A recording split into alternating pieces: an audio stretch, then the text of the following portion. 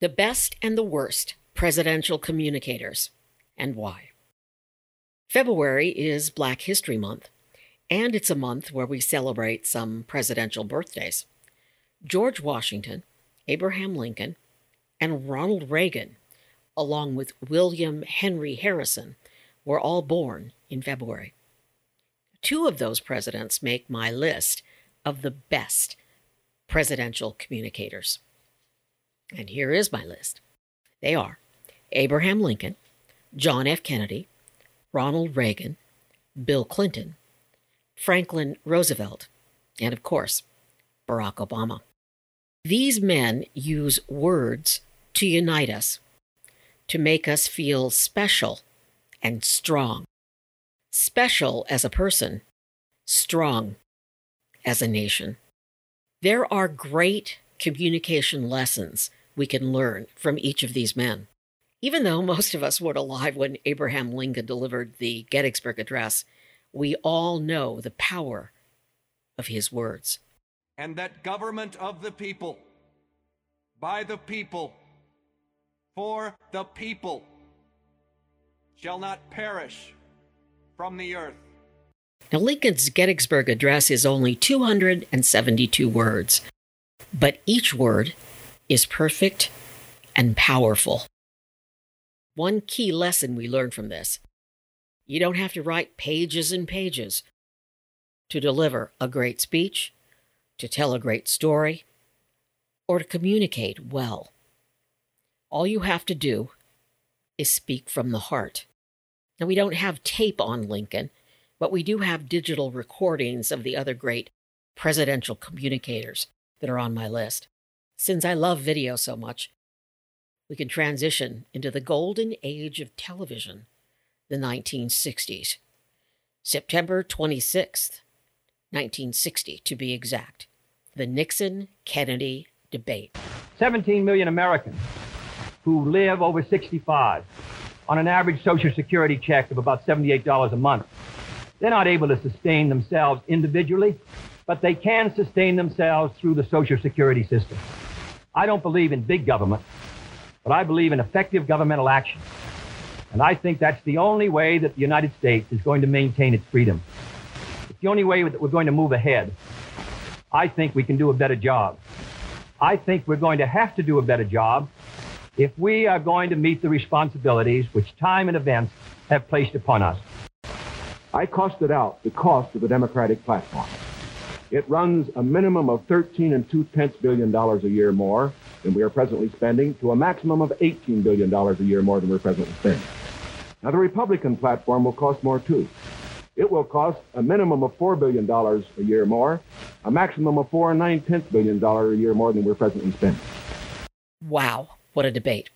I watched it with my mom, Fresno, California, on our 12-inch black and white television set in the den of our tract home on Oslin Avenue. He's so handsome, I said about Kennedy. I was 8 years old.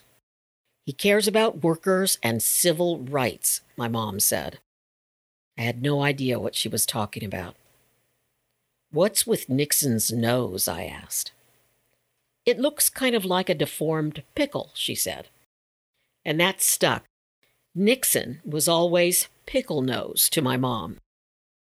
Now, at the time, political pundits said that Nixon would have won the presidential debates with John Kennedy.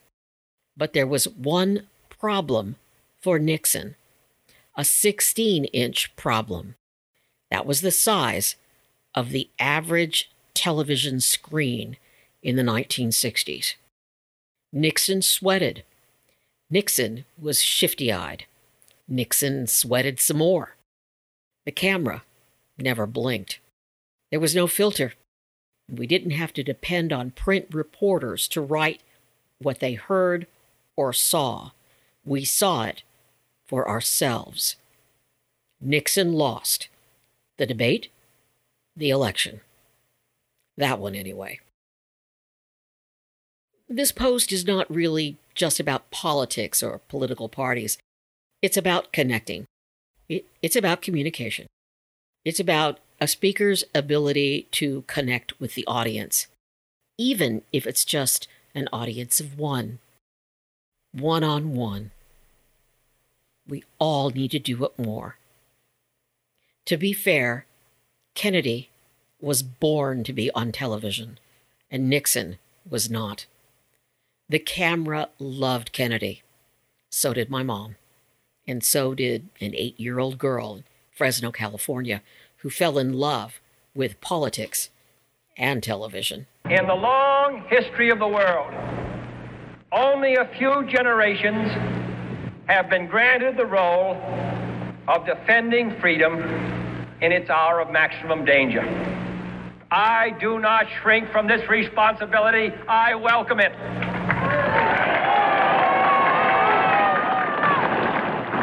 I do not believe that any of us would exchange places with any other people or any other generation.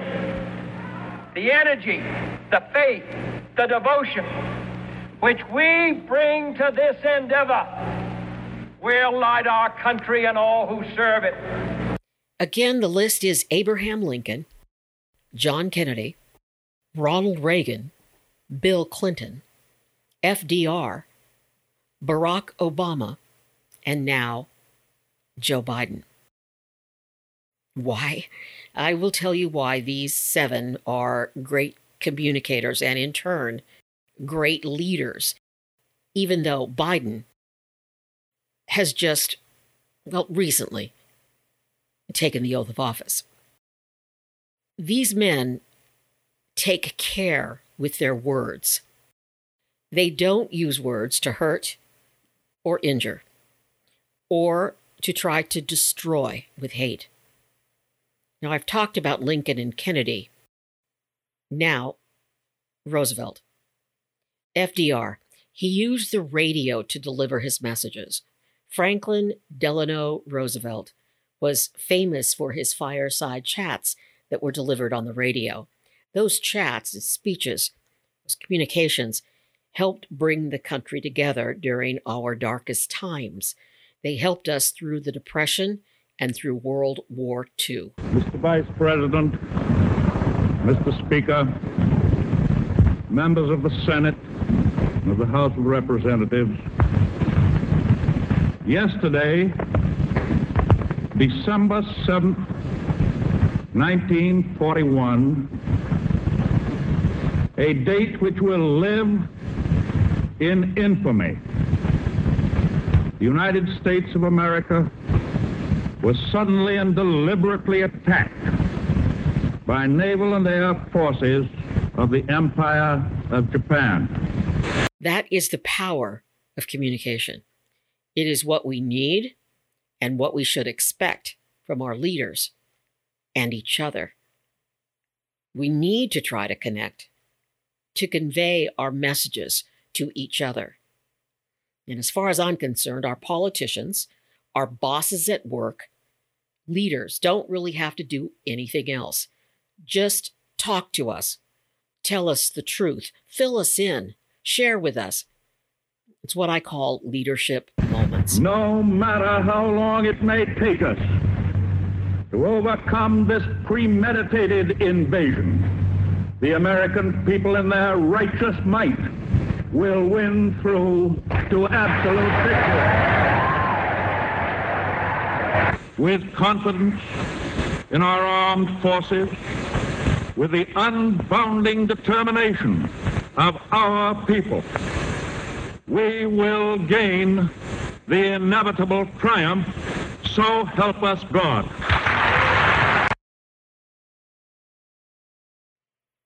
Now, although he was not our president, I want to mention a man who is an example that proves my point here, and I believe he may be the greatest orator I've ever listened to, Sir Winston Churchill.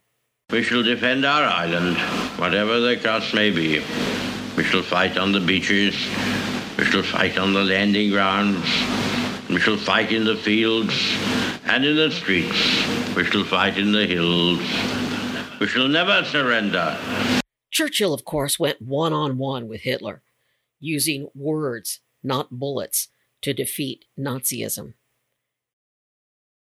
Something Churchill did, and it's what I recommend for all communicators or people who hope to communicate well, and that is to practice. He would write a phrase and practice it out loud. Churchill would say something, and then he'd say it again and again and again until he was sure it sounded compelling and interesting and right. He worked until it sounded like him. And that's what makes him great. Ronald Reagan was the great communicator, and he deserved that title. He wasn't a great actor, but boy, he knew how to deliver a line and a good speech. He certainly didn't write his speeches or even all of his great one-liners. He most certainly was responsible, however, for what he said after he was shot by John Hinckley Jr. When he arrived at Washington Hospital Center, he said, "Tell Nancy I forgot to duck." No matter how you felt about his politics, you had to love him and admire him for that. During the first Reagan-Mondale presidential debates, Reagan lost his train of thought. He stumbled on a question. Then, in his next debate, he was asked the age question. Was he too old to be president? Here's how he responded. Mr. Truitt, your question to President Reagan.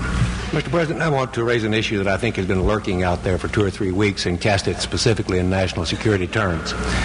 You already are the oldest president in history, and some of your staff say you were tired after your most recent encounter with Mr. Mondale. I recall yet that President Kennedy had to go for days on end with very little sleep during the Cuba Missile Crisis. Is there any doubt in your mind that you would be able to function in such circumstances? Not at all, Mr. Truitt, and I want you to know that also I will not make age an issue of this campaign. I am not going to exploit for political purposes my opponent's youth and inexperience.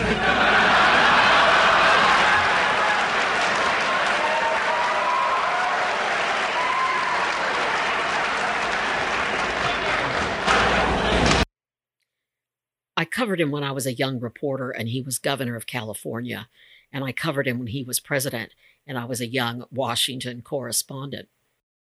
I personally met him just once.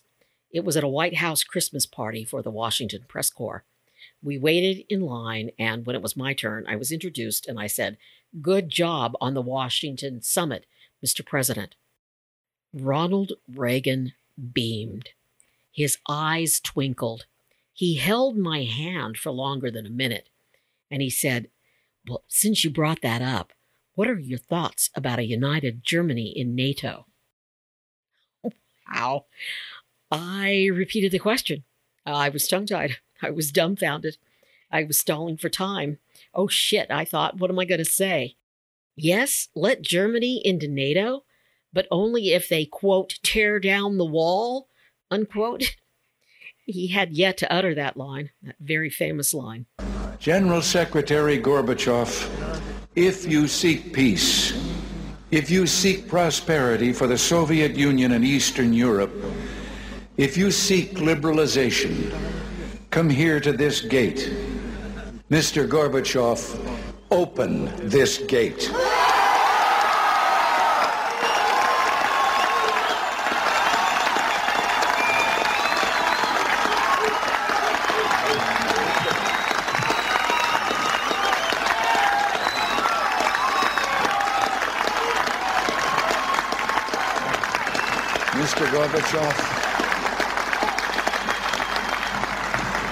Mr. Gorbachev, tear down this wall.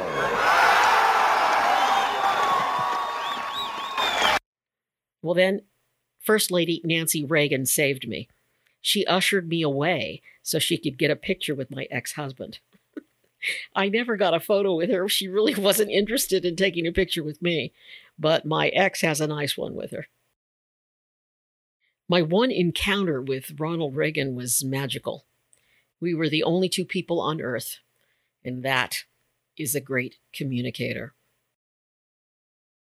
Clinton could do the same thing, and he too really mesmerizing, but not like Reagan. Now, I covered Clinton for years, and I never, ever tired of listening to him. He had a way with words and a fabulous way of delivering his messages. He, like Reagan, talks directly to you, and it's never about him. It's always about us. His way of communicating makes the listener feel special. Not change for change's sake, but change to preserve America's ideals: life, liberty, the pursuit of happiness. In that speech, Clinton is doing what Dr. Martin Luther King did so well. Clinton is repeating one phrase over and over again. He's asking a question and then answering that question. It's really fascinating, and it keeps us listening. I covered Clinton when I lived in Washington, and I covered him when I was a reporter at ABC in Sacramento, California. And once my station sent me to San Francisco when Clinton delivered a financial speech at a savings and loan convention. Boring, right? Wrong. Clinton was mesmerizing. I was enthralled. It was a great speech. Why? He is himself when he speaks. He really communicates with you. He cares about the content he is delivering. And that's a lesson for all of us. Do what you love. Talk about what you love. Talk about what you know and what you care about. I could do a whole podcast on Barack Obama. What a man. What a great speaker. He gave a nomination speech at the Democratic Convention in 2004. It was so powerful, it thrust him into the national spotlight. I owe a debt to all of those who came before me, and that in no other country on earth is my story even possible. That speech was one of the reasons I believe he became president. In that speech, he said, there's not a liberal America and a conservative America. There's the United States of America. As president, President Barack Obama was thwarted again and again by Republican haters in Congress, people who don't know how to govern. They don't know how to compromise. But that didn't stop him from working to bring not only Americans, but people in all countries together and to help us bridge our differences. The absolute worst, and why. Giving a great speech didn't come naturally to Adolf Hitler. He worked at speaking aloud. He studied himself in the mirror, and he practiced. And now we're segueing into the worst of the worst, Adolf Hitler. I know I was just going to talk about presidents, but I want to throw this out. I'm calling Hitler the worst of the worst political communicators for one reason. Hitler is evil. He is an evil mass murderer. He used his power of speech to do evil, and therefore he is the worst liar of all time. I mention Hitler because there were tricks he used to become a better speaker. Here's one. And you can find this example in many documentaries on Hitler. He stands before a massive crowd of Nazis and Nazi lovers. And he doesn't speak for a long time. He waits for the crowd to hush. It does. Then he begins. Quietly at first. Then slowly but surely, he begins his crescendo. And he ends up screaming hate-filled lies and rhetoric. And so this brings us to Donald Trump. Like Adolf, he thinks he's a great speaker, a great communicator. He really sucks. I never understood wind. I know windmills very much. I've studied it better than anybody. I know it's very expensive. They're made in China and Germany mostly. Very few made here, almost none. But they're manufactured tremendous, if you're into this, tremendous fumes, gases are spewing into the atmosphere. We have a world, right?